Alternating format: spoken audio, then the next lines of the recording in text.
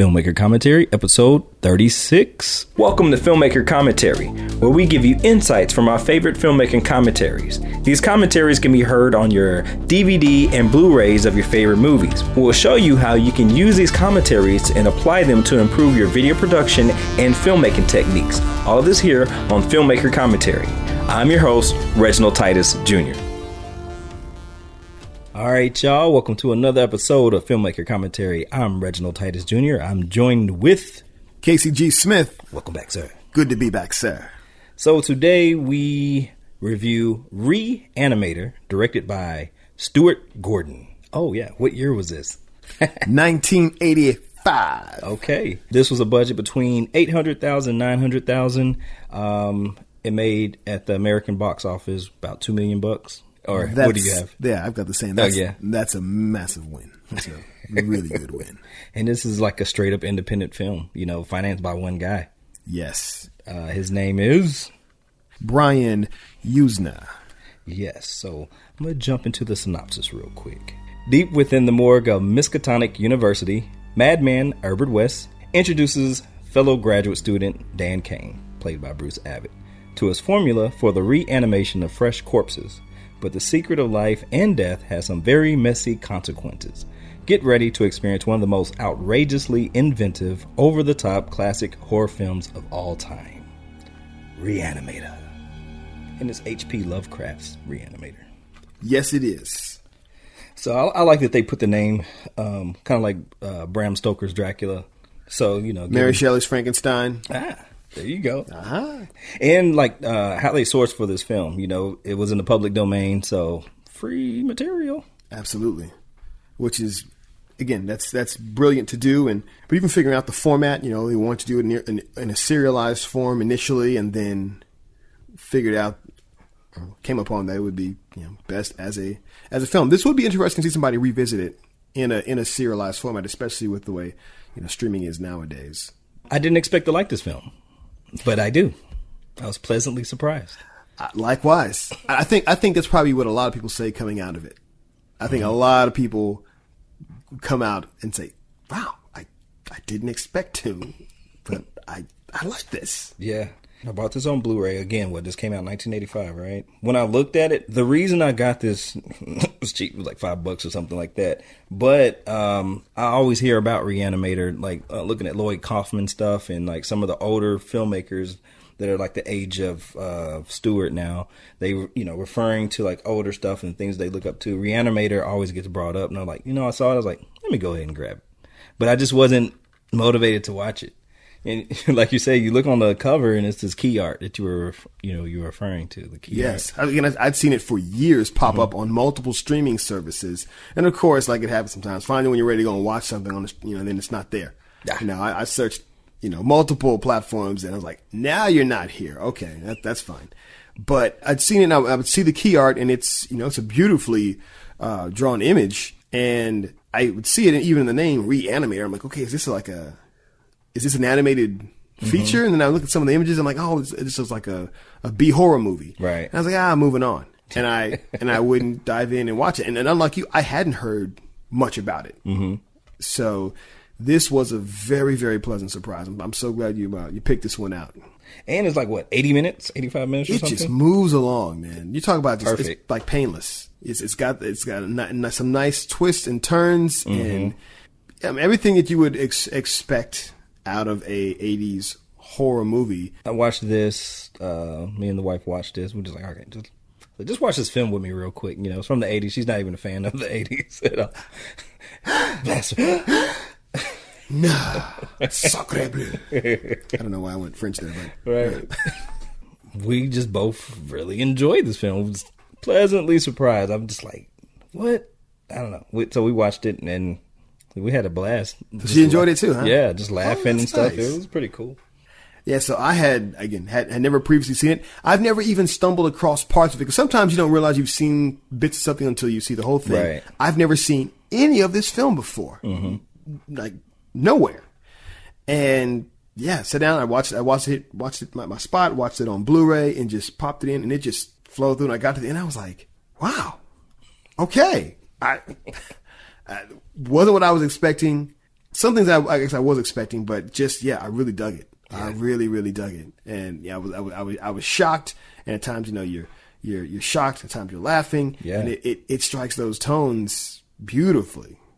And Herbert, what's his name? Jeffrey, the guy that plays Herbert. Jeffrey Combs. He plays that dude like creepy, weird, just perfect. Doesn't break character. He nails it. So here's the thing about Jeffrey Combs. Mm-hmm. So when I was listening to the documentary, in one of the interviews, he's talking. I'm like, I've heard this guy's voice before. And I was like, man, he sounds like the guy who does the voice of the Question on Justice League Unlimited and Ratchet and Transformers Prime. Wow. And I was like, it was the way he said something. Because he has this cadence where he goes in and he kind of dips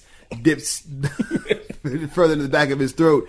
And I was like, man, and I looked him up and I saw his name. I was like, but I didn't see it initially on his page. So then I put in Justice League Unlimited. Yeah. And went down to Question. Sure enough, it's him, man. I'm like, that's crazy. Oh man. Spotted him. That voice, man. When he goes there and plays those roles, he's one of my favorite voice actors. Just on his performance that he does as the Question is just fan-freaking-tastic.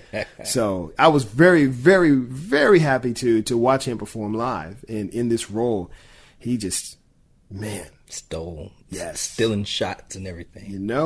What are some I can go into the special features of the Blu-ray real quick. There's a documentary called Re-Animator, Resurrectus. There's an audio commentary with the director, Stuart Gordon. There's audio commentary with the producer and like Barbara Crampton, Jeffrey Combs, Bruce Abbott, Robert Sampson. Too many people for not commentary. There's an interview with director Stuart Gordon and producer Brian Yuzna. There's an interview with the writer. There's an interview with the composer. There's a music discussion by the composer. And there's an interview with Fangoria magazine. And there's some deleted. I didn't know there were some deleted scenes. You didn't watch the deleted scenes? No. It's like 30 minutes, man. Are you serious? Yes. Basically, all that extra footage they show in the documentary, that's all deleted scene stuff. Okay. It's like 90% what was in the deleted. Because that's where I went immediately afterwards. I was like, okay. Because you can't just, sometimes they let you select. Right. It was like, you had to watch all of it. And I said, how long is this? Like, 30 minutes?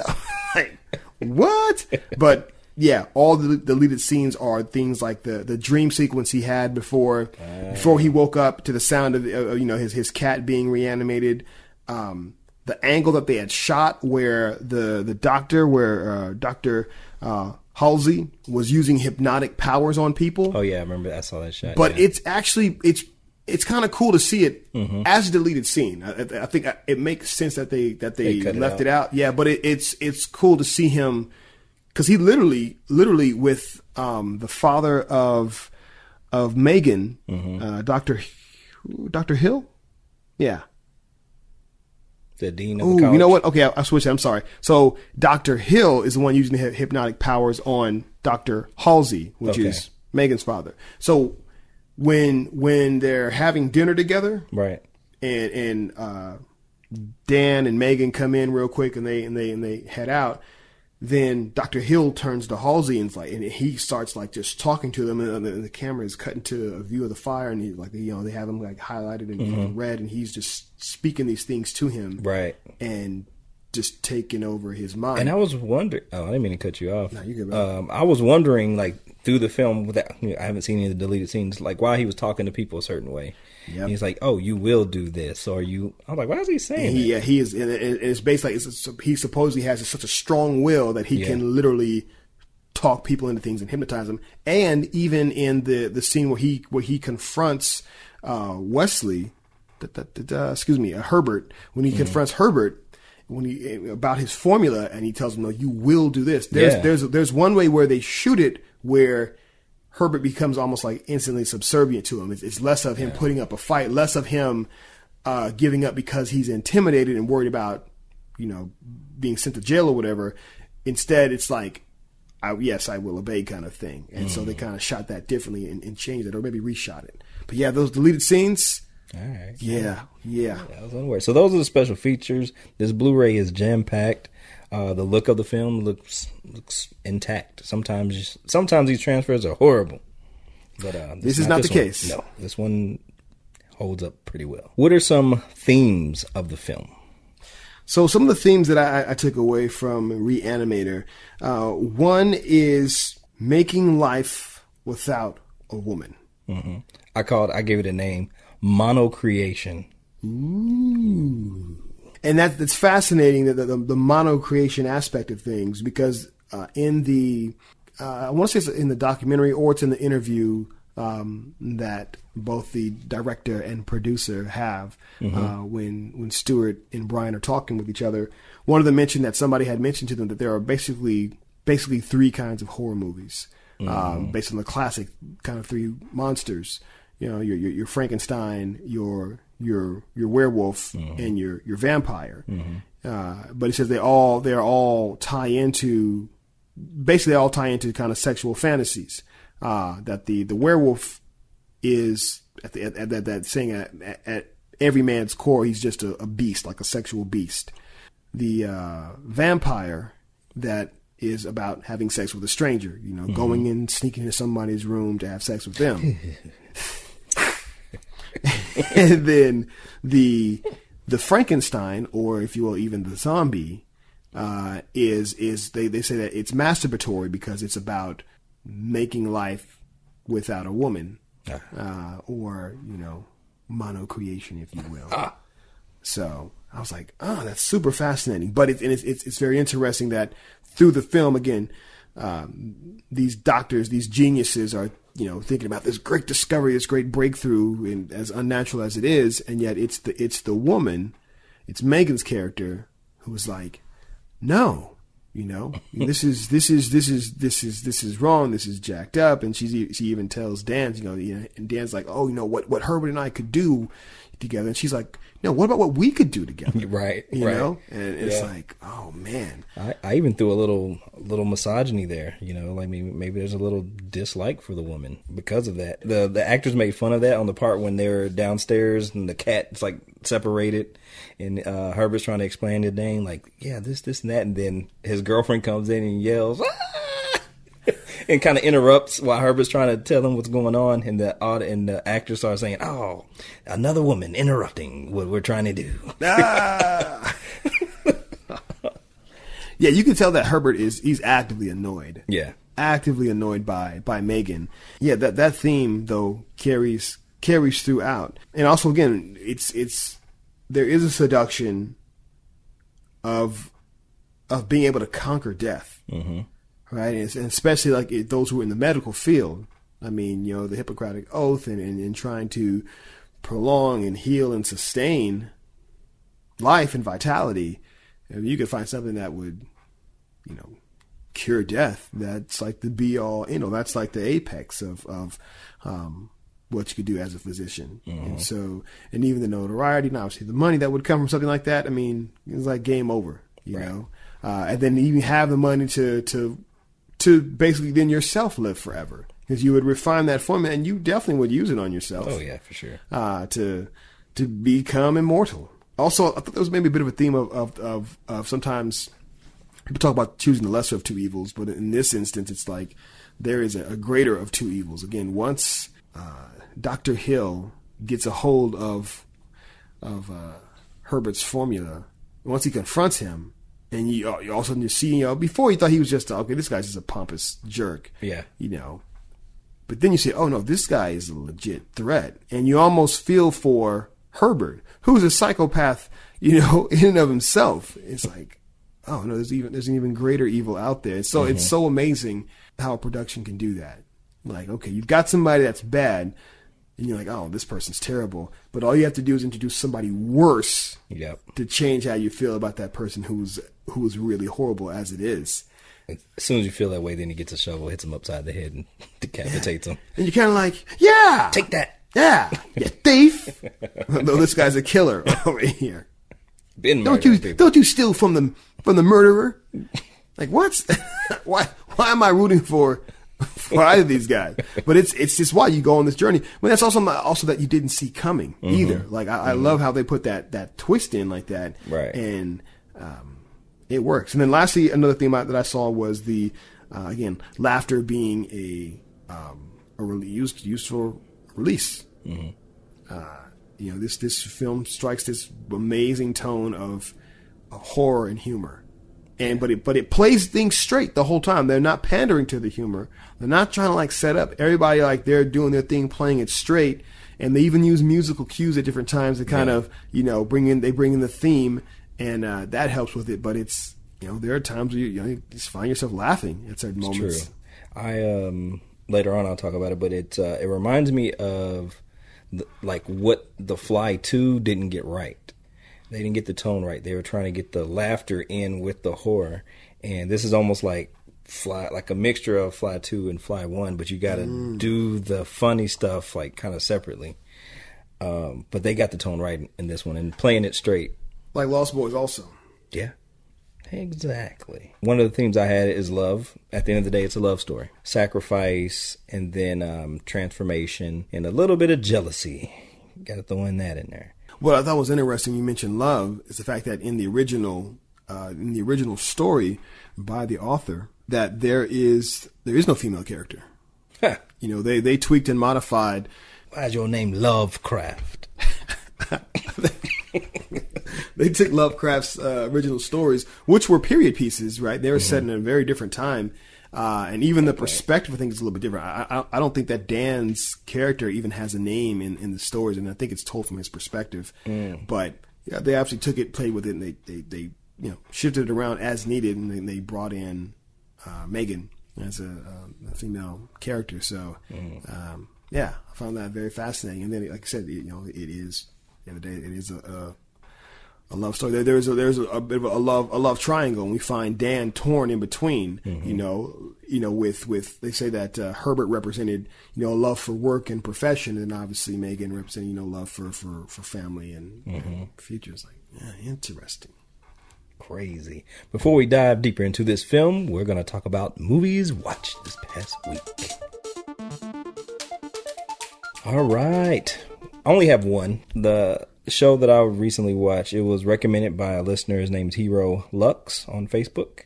The name of it is called Startup on Crackle. Good old Crackle. He was like, I know Crackle. I was like, man, this is like nobody recommends Crackle. Hey, but they're there. They're doing their thing. They got, and it's a advertised video on demand platform, so it's basically like watching TV, but you still get the rated R. In your viewing, and it's free. And there you go, free. So basically, Startup. I wrote the synopsis down, a quick little sentence of what it's about. So I'll say that real quick. It's a desperate banker, a Haitian American gang lord, a Cuban American hacker are forced to work together to unwittingly create their version of the American dream, organized crime 2.0. And so he said, hey, man, I think you'll dig it. We were just on Facebook kind of messaging back and forth. He said, I think you'll dig it. I said, I don't have room in my life for another TV series. I'm editing a movie right now. I was like, all right, I'll check it out. And got sucked in, brother. Got sucked in.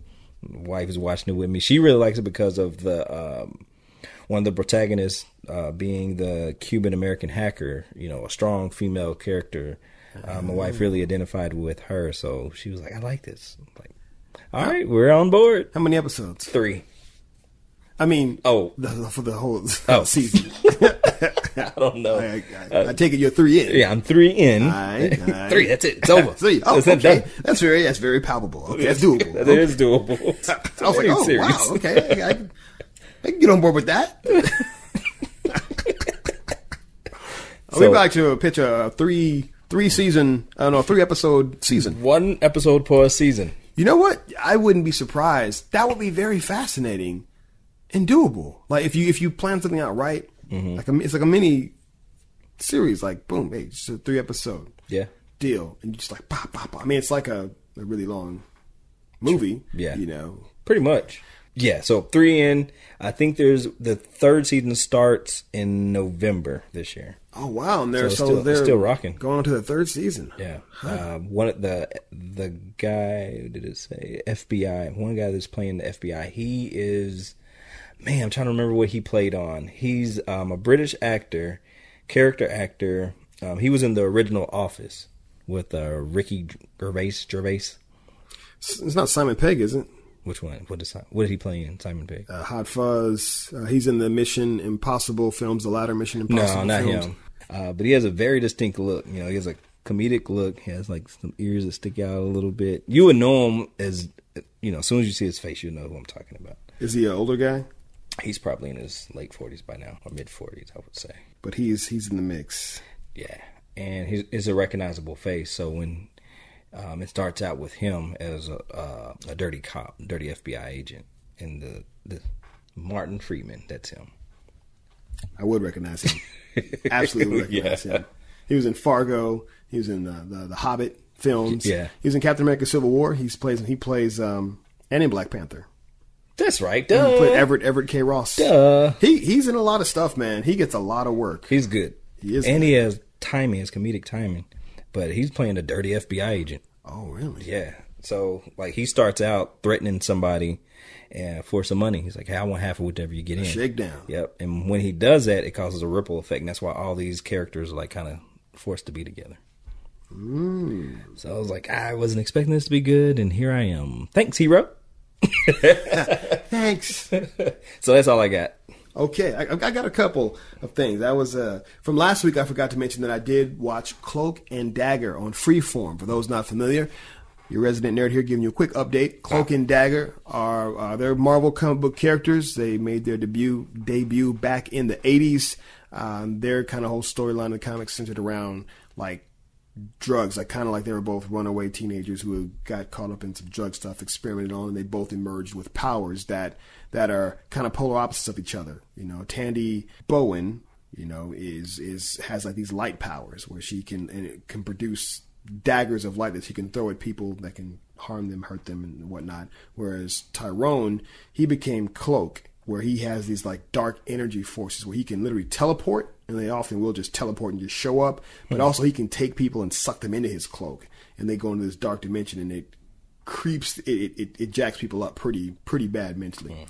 Nonetheless, the show is only 10 episodes. First season's only 10 episodes. They do a nice build up to it, and you know their powers emerging and all this stuff. It's well done. Set in Louisiana, and they even give some slight nods to kind of being a part of the TV Marvel universe. They even make a little mention of Misty Knight, gets a little just Easter egg drop.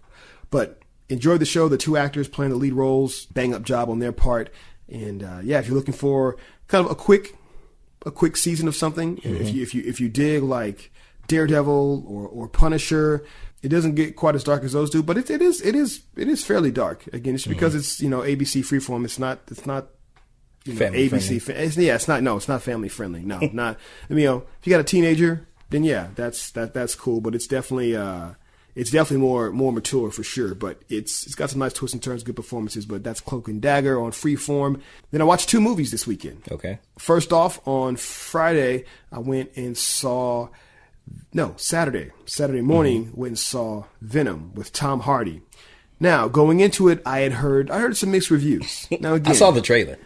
Yes, I saw the trailer. I was not excited about going to see it. But when my buddies wanted to see it, I said, all right, we'll do that. I had heard mixed reviews. Again, resident nerd here. Did pretty well this weekend. Oh, it crushed. It broke October box office records. Dang. It did like... I wasn't expecting that. Oh, no, neither was I. I knew it wasn't going to bomb. Mm-hmm. But I didn't expect it to just blow up. But I knew it was going to do really well. Once we went to the theater, we went to a 10:30 showing, and there was like almost no seats left. I was like, oh, this is going to crush. When you go to see a film on a Saturday morning and it's packed out, that's a high level indicator of how it's going to do. They've been putting a lot of money into marketing too. So they did, and Venom is this is a like almost 30 years in the making for Venom. Well, I gotta take it back. Sam Raimi did Venom in Spider-Man 3, but yes, he did. We don't talk about that. We don't talk. It is on Netflix though. We don't talk about I'm just saying. It is. It's probably trying to like capitalize off the wave of. Oh, yeah. It makes sense to do so. If people want some kind of reference. My son, he's a fan of the Spider-Man Homecoming. He's like, I want to watch Spider-Man 3. I'm like, you probably don't. Now, son, I'm trying to protect you. Don't say I didn't warn you. There's some things that just ain't right in life. Some things just ain't right.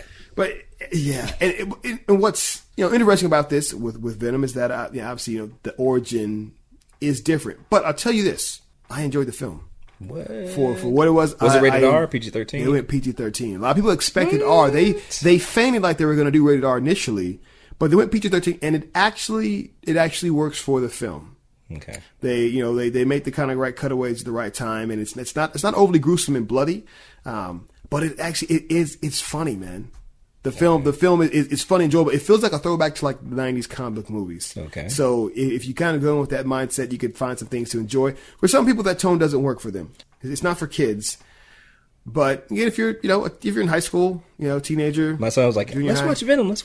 I'm like, let me hear what Casey has to say. Yeah, I'd say it's again, if they're like junior high school, I'd say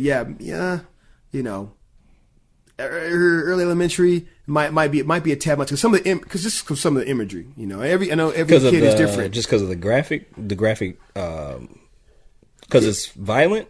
Yeah, some of the violence and maybe some of the imagery that again every kid is different. You know your kids, so you got to make that determination. Yeah, we wouldn't saw 007 in the theater back when he was 5 or 6. 007 again, like people getting beat up, punched, whatever. I'm not. That doesn't bug me none. But just this is an alien symbiote that's like taking over people and stuff like that. So again, if that imagery I might have to bugs review it first. Yeah, you might have to. But end of the day, I dug Venom for what it was. Well, and I'm looking forward to the sequel. And again, I did not go in expecting to. I didn't expect to dig it. It wasn't looking good. No, it was not. It was not. Bad. But the visual effects, the CGI are pretty good. Tom Hardy, his performance is solid. The story's okay. Mm-hmm. It's not a great storyline. I feel Michelle Williams is like I don't feel like her chemistry with Tom Hardy is. It's just, to me, it's not there. It's not there, man. Yeah, I hate to say that. She's a fantastic actress, but I just feel chemistry. You can't act that. I'm like, because that relationship didn't work for me.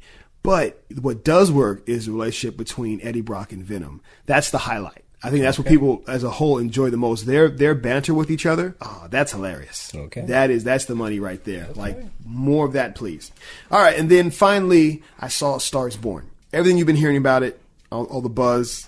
Yeah, I think that's real. Like this film, the performances, people have been talking a lot about Lady Gaga's performance, which is great. Mm-hmm. But for me, Bradley Cooper, dadgum, man. Bradley Cooper, man, he just crushed it. Their chemistry, that's fuego. Their chemistry is fire.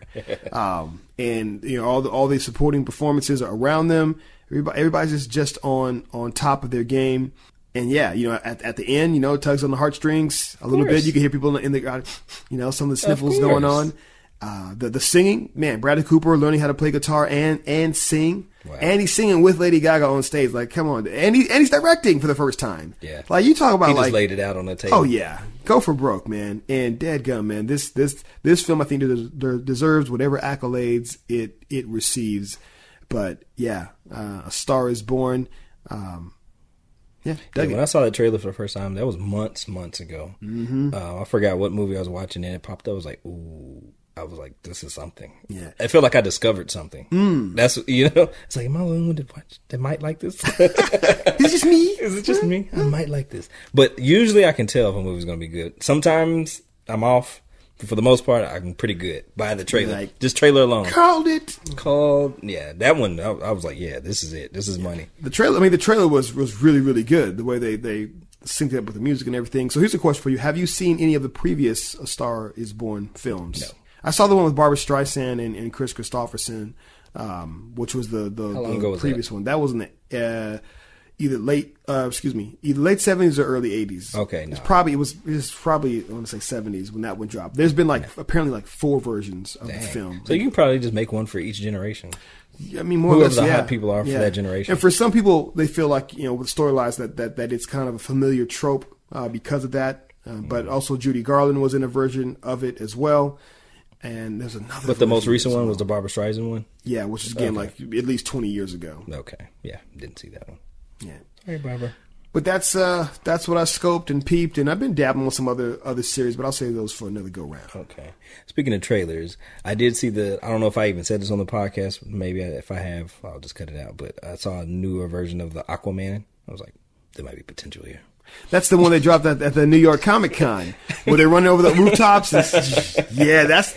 I was like, I might rescind my last comment, but I'm not yet. But cautiously intrigued. Yes. Fair enough. Because I kind of trashed it the first time around. I was like, no. I want to drown this film in all the water. But still, some of the humor in that trailer was like, it still didn't hit. Fair enough. I was like, cut that joke out. Like, yeah.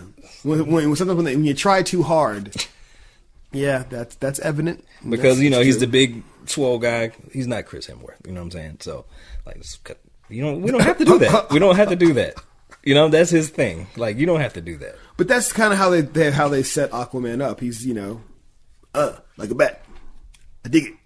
That's just kind of how they've set up Aquaman. He's a bro. He's Aqua bro. Just the comedy.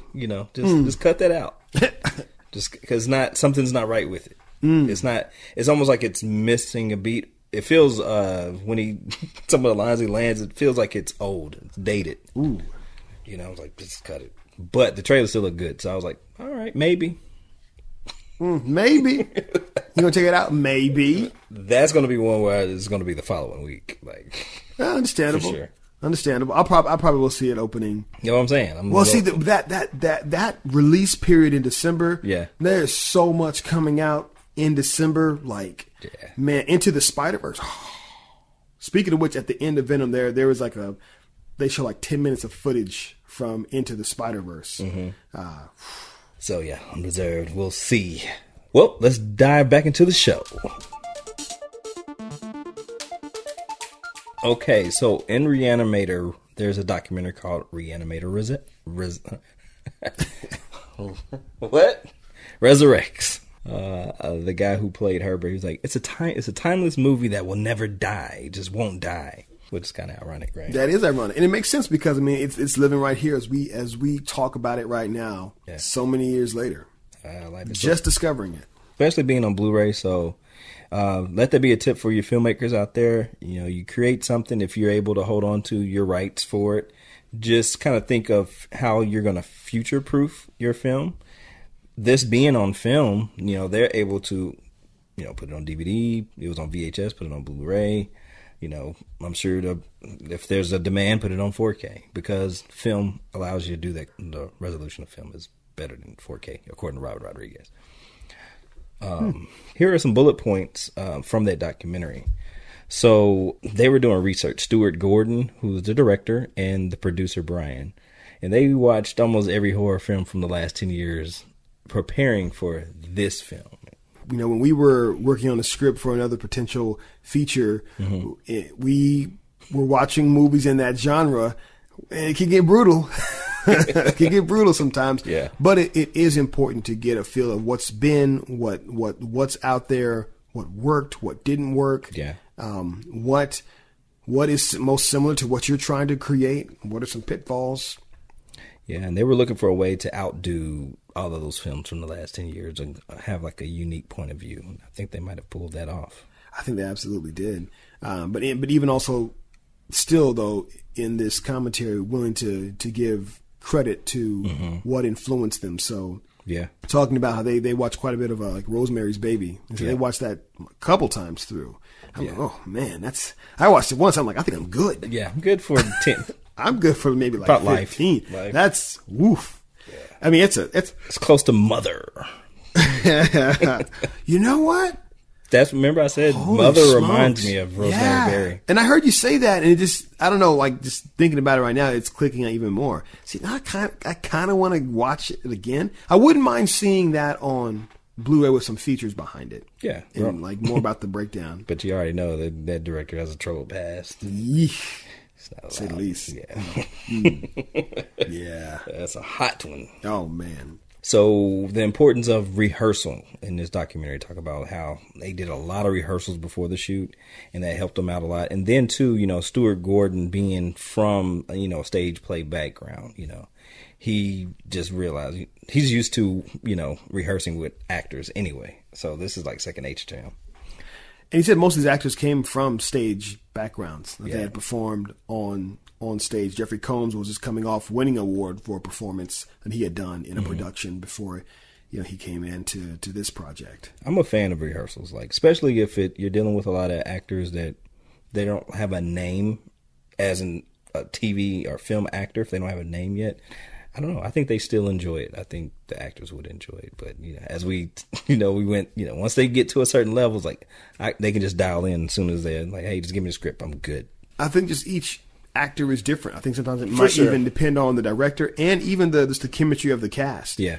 How they, some I think will kind of enjoy going back. Yeah, all right, let's play a little bit and practice. And some say, I forgot what I was listening to, but somebody was saying that you actually find sometimes the opposite. You would think that on a larger budget film that's going to have maybe more scenes, maybe more whatever, that there would be more time to rehearse, and that on a smaller indie film that you think that, okay, you maybe need less time to rehearse because whatever you could say about it. But it's the opposite. On the smaller films, you typically have more time to rehearse. On the larger films, you typically have less. It makes sense because of the schedule of your A-list actor. Yeah, working talent. Mm-hmm. Makes sense. One of them doing research, they took a field trip to the morgue. And fun. Yeah, dear God. And it helped them realize like how magical this formula would be if it was able to happen for real. So them going through the morgue, living through that, they were able to experience like you're there looking at a dead body. And I remember Brian Abbott, the actor that played Dan Kane, Bruce Abbott, he said that when you're there next to a dead body, like there's no rhythm, there's no pattern, there's no like heartbeat. So you don't get nothing from that body. Because it's dead. Yeah. But it's like surreal though. Like you can play dead, but you can still, I guess, feel the soul of the person or feel, okay. I see what you mean. You can feel, I don't know, the kinetic energy, I don't know, or whatever. But when it's a dead body, there's nothing. I see what you mean. I Yeah. see what you mean. Yeah. When the life has left. Yeah. Yeah. There is nothing. It's nothing just sending, nothing coming, nothing going. It's all gone, all dried up. Because they say we're electricity, right? We got energy. Yeah. Firing. Energy's not. So, like, even someone that's asleep and you can't see them breathing, but you know that they're asleep. You can sense them. You can feel. Yeah. I don't know. It's hard to explain, but that's like even like when somebody like walks into a room or whatever, and you kind of, or someone's looking at you sometimes. Yeah. People say, "Oh, I felt their eyes on me." You're like, "What are you doing?" Or if you ever get caught looking like, "Oh, sorry." Yeah. Hey guys. I was just looking at your shoes. But you're right, and they also mentioned that when it came to those bodies when they were in the morgue, seeing how they're just in plastic bags, not like in these like body bags and all that kind of stuff you might see in more kind of Hollywoodized versions of the dead. No, they're like just in bags, and their skin color, just varies depending on how the blood settles within them once they pass away, and wanting to capture that, it was interesting. You could tell they had definitely done their homework. So there were some reshoots in this documentary. They talk about how they had to do some reshoots. Well, it was really just one scene, and they shot a scene of the actor playing Herbert, basically how he started his research in another university and how that went wrong, and that was kind of like foreshadowing what's going to be happening later on. And I guess the producer Bruce wanted the audience to feel a tone of what this film is going to be instead of just hitting them with it a little bit later. He wanted to kind of get a taste of that early on. I think that helped. Absolutely. Now, again, initially, I mentioned this before we started recording. Initially, when I saw that opening, and then as the film was progressing through, I thought, okay, is this whole film just a flashback? And I thought that's where he maybe ended up, that he went overseas, because he would mention that the creator of the work by name, but it to me wasn't in a sense that that guy was dead. And so I thought, okay, maybe something happens here and he ends up overseas going to see that doctor. But of course, once we get to the end of the film, which by the way, spoilers, we didn't mention this earlier. Spoilers. But we are and we'll continue to talk spoilers. But once you get to the end of the film and you see that obviously, he doesn't make it, I was like, oh, he's not traveling anywhere anytime soon. So that's when I realized that scene was, okay, that was a flashback in essence, or a progression of time. He was there, and it's pretty bad elsewhere. honestly, I think it's pretty bad. You know, that maybe that'd be a little hole that, and I think the audience can be forgiven. You know, they'll forgive that. But the fact that it isn't obvious, it should be obvious. Because even though it did help for tone reasons, but for a storytelling standpoint, it was kind of hard to fill in the blank. Like, okay, did he get in trouble for this? And why is he at this university? Why is he not in jail? Yeah. That's how'd he get out? Right. Like, is the justice system that different in these other countries? One murder per lifetime. You know? I was like, you know, malpractice? Is that a thing overseas? And he's a student. Yeah. He's a student. Oh, just a slap on the wrist. Stop. Yeah. So, there's a big gaping hole there, but, you know, people, hey, it's a movie. We've been entertained. It's a horror film. So we kind of let that slide, right? Yeah. We just go with it. And so, yeah, but it's totally, I think that was very important because that scene is gory in and of itself. And it does let you know what you're in for. It does also let you know what this guy is capable of, you know, and then when he delivers that line, I gave him life.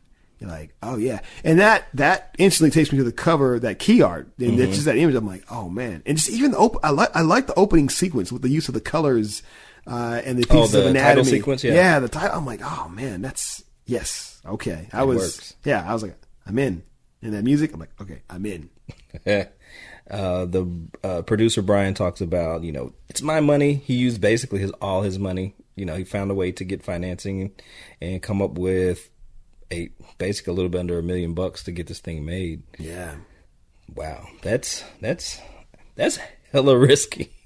It is. And he even says that I did it wrong, you know. I basically put all my money up there and then made this guarantees. This could have been tragic. Like this was a formula for them to fail because you got $1 million basically, and a first time director who was coming from stage plays, first time producer. Yeah, this was his first film, also. Man, and you are going for comedy and horror, and you decide to go no rating, which could be a kiss of death, and yet.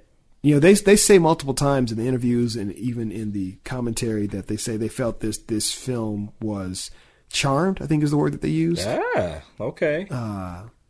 Yeah, I think they specifically say, well, we just, you know, felt like the film was just charmed, just from the way that it was received at the initial film festival, and then even when they screened it when they screened it in Hollywood, and the reaction from that audience.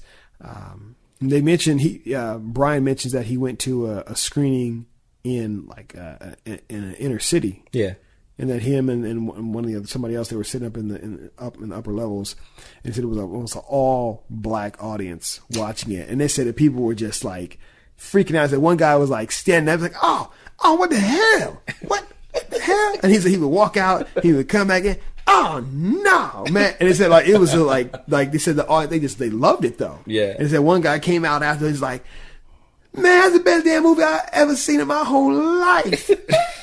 And people were just loving it, man. And so you got this film, you know, that is like crossing boundaries. Yeah.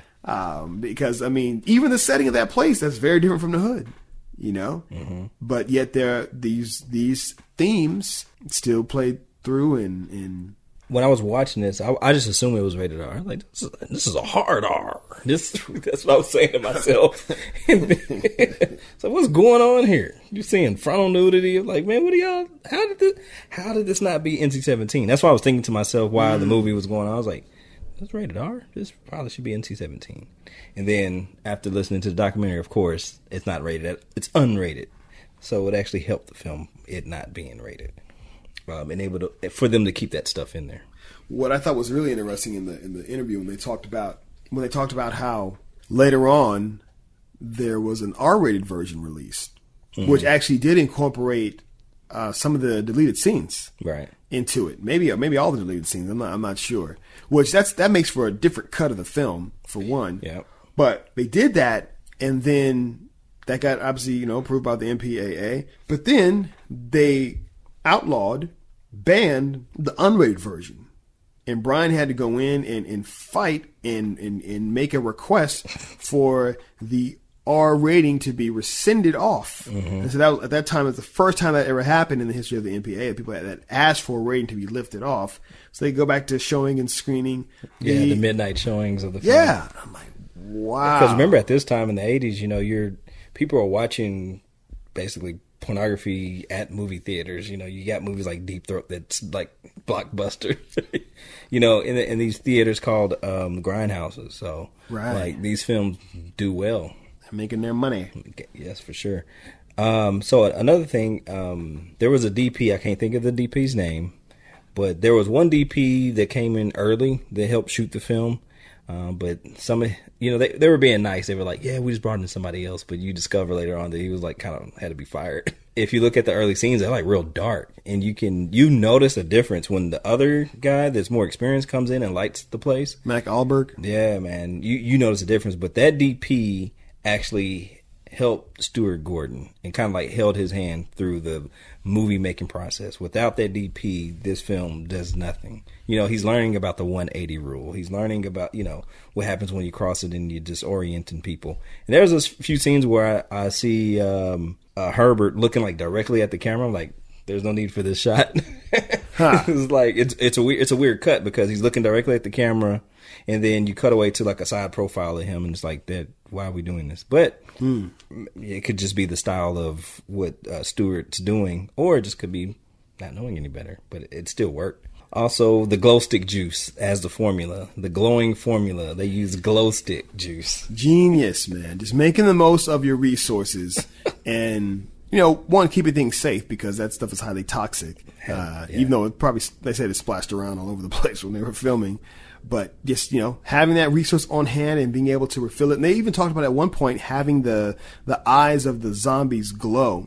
But sometimes less is more. Yeah, for sure. That the only thing that has this otherworldly sci-fi feel to it, aside from people actually, coming back from the dead, is just when you see the actual formula, the reanimation formula, just being extracted and being injected. And even at the very end of the film, when he has a syringe, when Dan is putting it into Megan, and it's just kind of everything's like kind of fading to black except that one little bit. Yeah, I like that. And then you hear the scream, like, oh man, that Credits. was great. That was great. Oh, so another thing about the no rating thing is that when you don't have a rating, you can't advertise a film in the newspapers at that time. I don't know if things have changed since then, but when you don't have a rating, you can't advertise it in the newspapers. That was another reason why it was bold for them to not go after a rating. They were not willing to compromise their vision for that rating. And kudos to them for sticking to their guns and knowing what they had, which, again, for first-time film, that's filmmaker and producer, I wanted them to get into the I wish they got into more of the business stuff, because even though that was Bruce's first time producing a film, the distributor was Empire Films. Is that what it was? Empire Films. Like, I don't know if Empire Films just wrote them a check and be like, hey, here's 1.5 million or whatever, we got it from here on out, kind of thing, like a distributor, if they're buying you out. I don't know how the whole deal worked. I know they didn't distribute it themselves, obviously. Right. Well, again, Brian was mentioning that I think the guy who was over Empire, again, they had gotten to some kind of thing where that guy owed Brian money. Right. And they had worked out some kind of bartering system, which is kind of how Empire came on as the producing company and distributor. Right. I would like to know more about that deal. I would too, because Brian also made mention that later on, and this may have been where the R rating stuff happened. Later on, he came back and he had to fight some legal battles, either maybe to get the rights back for the film or other things, but he had to go through some legal things, and he said that was just, part of the learning experience. Because the rated R, because remember, this thing is going on VHS, that I believe a majority of this money was made from this film, from these Blu-rays, these DVDs, the VHS market at the time. Right. I don't know if some of the retailers or the VHS cassettes at the time required the film to be rated, so that could be a reason why Empire was like, hey, we need that rating for later on, because I know a majority of the film money was made from that distribution. The home entertainment, yeah. So that would make sense for it, why it was done that way. Yeah, this is straight up, man. Like, if you're in the 80s and 90s, this would be a great blockbuster. Man. Blockbuster rental on Friday night. Yeah, man. And then public broadcast, like, I don't know, like, USA Up All Night back in the day. Yep, USA, and then whatever the pay TV was at the time. I don't know even when pay TV came about, but how would this look though on cable television though? But I'm saying the rated R version, it'll be fine. But like on USA, like on a USA network, oh, let's cut to pieces. Like I doubt if it even was. they said if they had gone with the rated R recommendation, they said when they were naive and they went initially for a rating, yeah, and they thought they could get away with an R rating, and said the NBA just laughed after they saw it. They laughed and they said, "No, you'll have about a 40-minute film if you do all these notes and these cuts." The actual commentary. What did you think about the commentary itself? The one with Stuart Gordon. I thought it was a standard commentary. Yeah. Good etiquette. Introduced himself. He kind of got into talking about the film in different parts. I kind of like it when during the commentary that they're able to get their points out quickly and then talk to what's happening on screen to a degree, what's happening in the scene. Because there's certain things where you're okay, well, I wanted to learn more about that. Mm-hmm. Sometimes you can only say so much at a time, and the movie is quick. So I kind of, I've got some definite forgiveness on that because this movie flies. It flies by very fast. If I hadn't listened to some of the other behind-the-scenes stuff, it would have seemed more insightful. But because I watched the documentary and I watched the interview with him and Brian, I had a lot of info of the behind-the-scenes things. Yeah, so I felt the same way. Yeah, that was pretty good. It seems like he got caught up watching it. Like it would just go mute for a minute. Yeah, this is oh wow. Look at that, Barbara. Oh, what was I saying? Some tips for you filmmakers out there. He talked about self-censorship. So the only time that they did a self-censorship, I can't remember which scene it was. I thought I made a note about that. I just didn't write what scene it was. It was like 15 minutes in. Oh, it was a scene when all of the students are looking at the professor do the brain surgery. That's right. Initially, I think doing the autopsy. Yeah, he was pulling the brain out, and also, man, that was so gross looking, but it worked. Especially when he peeled the scalp back. Yeah, the sound effect. Man, it just kind of like an orange. Yeah, dark humor. So it was like, and the weight was like perfect, so it looked real. But they said it just kind of went on too long. That scene went on too long. It was too gruesome. And they said it didn't bring horror, but it crossed the line into being just clinical. And so it's fascinating to know that difference between the two. Again, there are multiple examples in the film where they figured out, okay, you know what, less is more. Mm-hmm. Whether it's not having glowing eyes on zombies, whether it's not going with a hypnosis angle, or whether it's pulling back from an autopsy scene. Also, there's a tip from Stuart Gordon. He talks about just let the camera into the room, and it's a technique they learned from Stanley Kubrick. And it's a scene when we're following Megan, played by Barbara. We're following her in the hallway as she's going through these doors and kind of seeing what's going on. And it kind of builds tension up when you're following her along. Watch a lot of movies. Watch a lot of movies to learn the language. And we talked about Rosemary Baby. That was the film that he watched the most. Yes, which is, wow. 3 times. I think they said they watched it 3 times. That's a lot of Rosemary. That's like 30 years worth.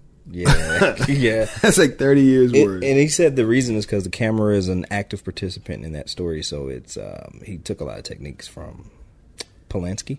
Yes, which ties into, again, also knowing your character's purpose, what perspective they serve in the film. Mm-hmm. Dan's character, Dan Kane, his character serves as the viewpoint for the audience, and he is the grounded person in this film. Mm-hmm. He can't overly freak out or go one way or get too kooky or weird. He remains grounded. It's even mentioned a couple of times that the camera often kind of sits like kind of over his shoulder at times, just to again to be that viewpoint for us as the audience. Another point: acting is the best special effect there is. So there's a scene where Herbert and Dan are down in the basement and they're fighting a cat that's been reanimated, and you just hear this like demented cat sound, like harassing them in the room. Oh yeah. There's a funny sequence, and then out of nowhere, the cat just attacks to Herbert, and He's got the claws in, and it's a fake cat, of course. You know, Oh, it's yeah. like some fluffy cat. But the way that they're acting towards this cat, and he like throws it to the side, it's hilarious. But then they're just like going around the room beating on stuff, like in the room. You're like, there's no cat there at all.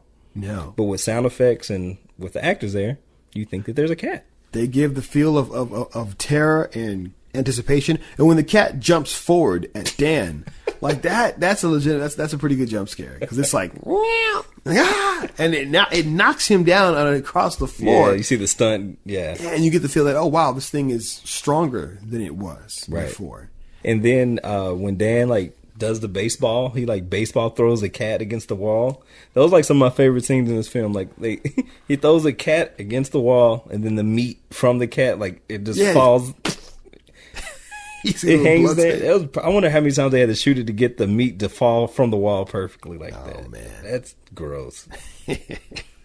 Another thing is they did a lot of special effects, you know, and they were done in camera because it was a low budget. You know, the blood, the paint, all that stuff had to be done in camera. The only like optical effect was like the laser.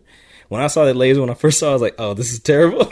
No. Did you see it? Like you could see it moving. Like it wasn't. That for the lobotomy, when he's doing the lobotomies on people? When you see it for the first time, it's not track. Like he's moving, but the actual effect isn't moving with the hand. Ooh. And you can see it. But they kind of do they put it out of focus kind of quickly so you don't see it too long. And because we're used to put it out of focus. Unfocus. How do you know what the gesture is to unfocus? You just waving your hands madly to the director. Unfocus. So I did notice that one was funny.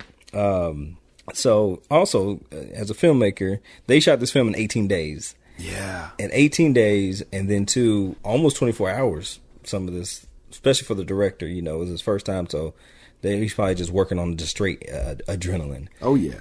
But you know, take care of yourself because the director actually went blind. You know, his body is literally shutting down. It luckily happened after they wrapped shooting, and he's driving home, and he said his eyes literally just stopped working, and luckily he had somebody else in the car with him, and they were able to take it over. Man, that's terrifying. That your eyes just said, "We're done. I can see that. We're checking out." But to go along with that, you know, that's taking care of yourself on the back end. You know, on the front end, he mentions that he storyboarded a lot of the scenes. Yep. And we hear about storyboarding and pre-visualization, and by so many of the directors who are providing these awesome commentaries. And I think that's just a wonderful tip, is learning how to storyboard and pre-visualize, whether it's an indie or whether it's blockbuster level. Knowing and clarifying your vision visually, making it easier to communicate is a must. He also mentions another tip is like the little things that you can do are the upsetting or can be upsetting.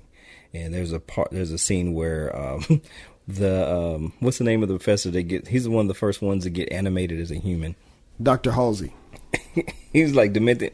So is it him or the morgue person that bites the fingers of the doctor? Of the doctor, yeah. So the guy who doubles as for Arnold Schwarzenegger in Terminator and other films. Dude, the fingers are in his mouth and he just crunches them and just bites them off. I'm like, oh man, they pulled that one off. That looked pretty good. Yeah.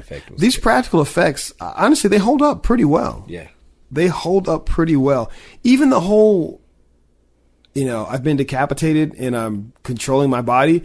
There's a camp factor to that. It's really funny, like especially when he first gets brought back to his office and his head is sitting there and he's trying to direct his body to go, and like he's kind of making faces, like kind of rolling his eyes at his body. It's like, come on, dude, the body doesn't have any head. You're on the table over here. And you're like remote control head. Right? Oh man, but those practical effects, you know, from the drill going through. That in that same scene earlier, the drill going through his chest and how they pull that off. The shovel again. That was perfect. That was good. Wow. I'm a fan of like he was doing the shovel. We've seen this a lot where somebody's stabbing somebody or doing something off to them, and then the blood squirts to them. I was like, this is going to be one of my films. This is obvious because it's the cutaway. It's all about the cutaway and seeing the reaction and the blood squirting across. I got to get that. 30 gallons of blood. I think they said of fake blood that they used in this film. So don't be afraid to get messy. Yeah. Down and dirty. Use your crew as the cast. So there was members of the team that were used as background doctors and nurses inside this studio stage that was the doctor's office facility, the hospital facility. The more scared your actors are, the more scared the audience is. And that's kind of a theory that Stuart had. He said if the actors, if you can tell that they're scared, with their acting, based on their reactions, and the audience will kind of go along with that. And they were showing the scene where Dan was going into shock. Mm-hmm. It's like usually people, in the movies, people are like, oh my God, that's it. And that's actually a really good point, Reginald, because even with Megan, with her character, she reacts in a very healthy way to the stuff she's seeing. From seeing the cat dead in the refrigerator the first time to being creeped out by Herbert even just living there. Like, she is so bothered by that. And actually, in one of the deleted scenes, it's a different take of when her and Dan are sitting on the couch together. Yeah. Before they discover the cat being gone, and she's even more creeped out. Like, she's just like, he almost doesn't want him to touch her. She's just so creeped out of the fact that him being there. Mm-hmm. They even actually show an earlier scene of the cat kind of interrupting them while they're in bed. So they introduced the cat actually a little bit earlier in one of the deleted scenes. But nonetheless, the reactions to, hey, this is jacked up, I'm going to scream my head off, because they say she has one of the best screams in the business. She does. She absolutely does. When I was like, oh yeah, she's a scream queen. Yeah, she is a scream queen. She, kudos to her, man, for the role that she plays. I mean, yes, she's nude in the film and all of that, like and I mean, like, nude in the film all the way frontal. Yeah. Yes, but anatomically speaking, she's in fantastic shape though too. Like, amazing. I think we talked about people were built different in the 80s. Apparently, like, amazing. I think the food was real then. Absolutely amazing. She was in shape, beautiful woman, but her performance, like her moments with Dan, again, their chemistry is, I believe that. They're believe good the actors. relationship. Because usually when people, there's like a trade-off. So when somebody's willing to be naked in front of a camera and stuff like that, there's usually a trade-off with talent. Especially how naked she was. There's usually a trade-off. People fall off, like, nah, I ain't doing it. I'm not. Well, they had someone cast, a different person cast originally for that role. Right. And then she went home and she showed her mom the script, and she's like, you ain't doing this. Not while you're under this roof. Right. And so she dropped out. But, again, kudos once again to Barbara Crampton, because she said that her and Dan, like the scenes of them in the bed together, that was one of the first things that they shot, like within the first couple of days. And that connection just came through, and they just were, it worked. And that was pretty smart to do that. And then towards the end is when they shot the scene where she's on the table and the head giving head thing and all that kind of stuff. She's a vet by then, yeah. But she was willing to do that. And in one of the deleted scenes, where he has this dream, this nightmare, she's in that and she's on the table and she's naked. It was almost like a foreshadowing kind of dream. But yeah, kudos to her for being, brave. That's super, super brave to do what she did. In that way, I was like, I didn't know all that was coming. I was like, what? Say what? Yeah, with the creepy doctor. Man, that doctor. Yeah, they played it right, and that's funny. Like how his when they did the screening and his wife saw it, and was like, "Is this what you've been doing?" And she storms out. How could you? That's funny on a reactive level, but then you find out that she didn't just walk out of the thing; she walked out of his life. Oh, really? Yeah, they mentioned it in one of the either the documentary or in the interview, I think, with the director and producer. And he even said it like it's actually Brian is telling it to Stuart. He was like, that was like she walked out like she was done. End of the relationship. It was over, and he was like, "Oh, I didn't know that." I was like, "Ooh, yeah, like." And so then they cut. Actually, it was in the documentary. One of the ladies. It cuts to her, and she says, "Well, he should have given her a heads up about it." She's like, "Oh, sorry, I didn't." Pun intended. Oh man, why? I forgot about that. Give him a heads up. Give him a heads up. That's crazy. Yeah, it's crazy. An audience will accept simple special effects if they love the story. And, again, talking about practical effects, doing it all in camera. And there was some cheesy stuff, but they'll let it slide, with the head kind of hanging in there. You can, it's moving around. It's like, we know how this is done, but we'll let it slide. We'll let it slide. You've sucked us in. We will suspend our disbelief. So we were talking about the being funny and scary at the same time. It's impossible to do that. So you build tension and then relieve it with laughter, but you cannot be both funny and scary at the same time. And I talk about The Fly. The Fly tried to be funny and scary at the same time, and it's like, what are we watching here? The Fly 2. The Fly 2. Yeah, let's be clear. Yes. The Fly 2. The Fly 2. We were trying to figure, the tone wasn't right. It was like, this part's supposed to be scary, but it's also funny at the same time. It's like, I don't know what kind of movie this is. Yeah. They say you can, though. You can get your audience to laugh, and then while they're laughing, then scare them. Yes. It's like, okay. All right. Yeah. So in this one, it was, there were parts where, in order to relieve that tension, like for example, the cat scene, they were looking for the cat and it was dead, and Herbert said, "Look behind you," and then and then Dan would turn around and because he was scared, and then they'll cut back to Herbert and he'll start laughing. And so that's the way you play it, whichever way, whether it be the laugh first or whatever you want to do, but that's how you do it. But you can't do both at the same time. So I'm like, okay, he learned a lot on his first film. He surely did. He surely did. They went for the fences. So we're going to swing for the fences. And again, just the reception and love this film got. Again, this is not a film that I would see and think, oh, the critics love this.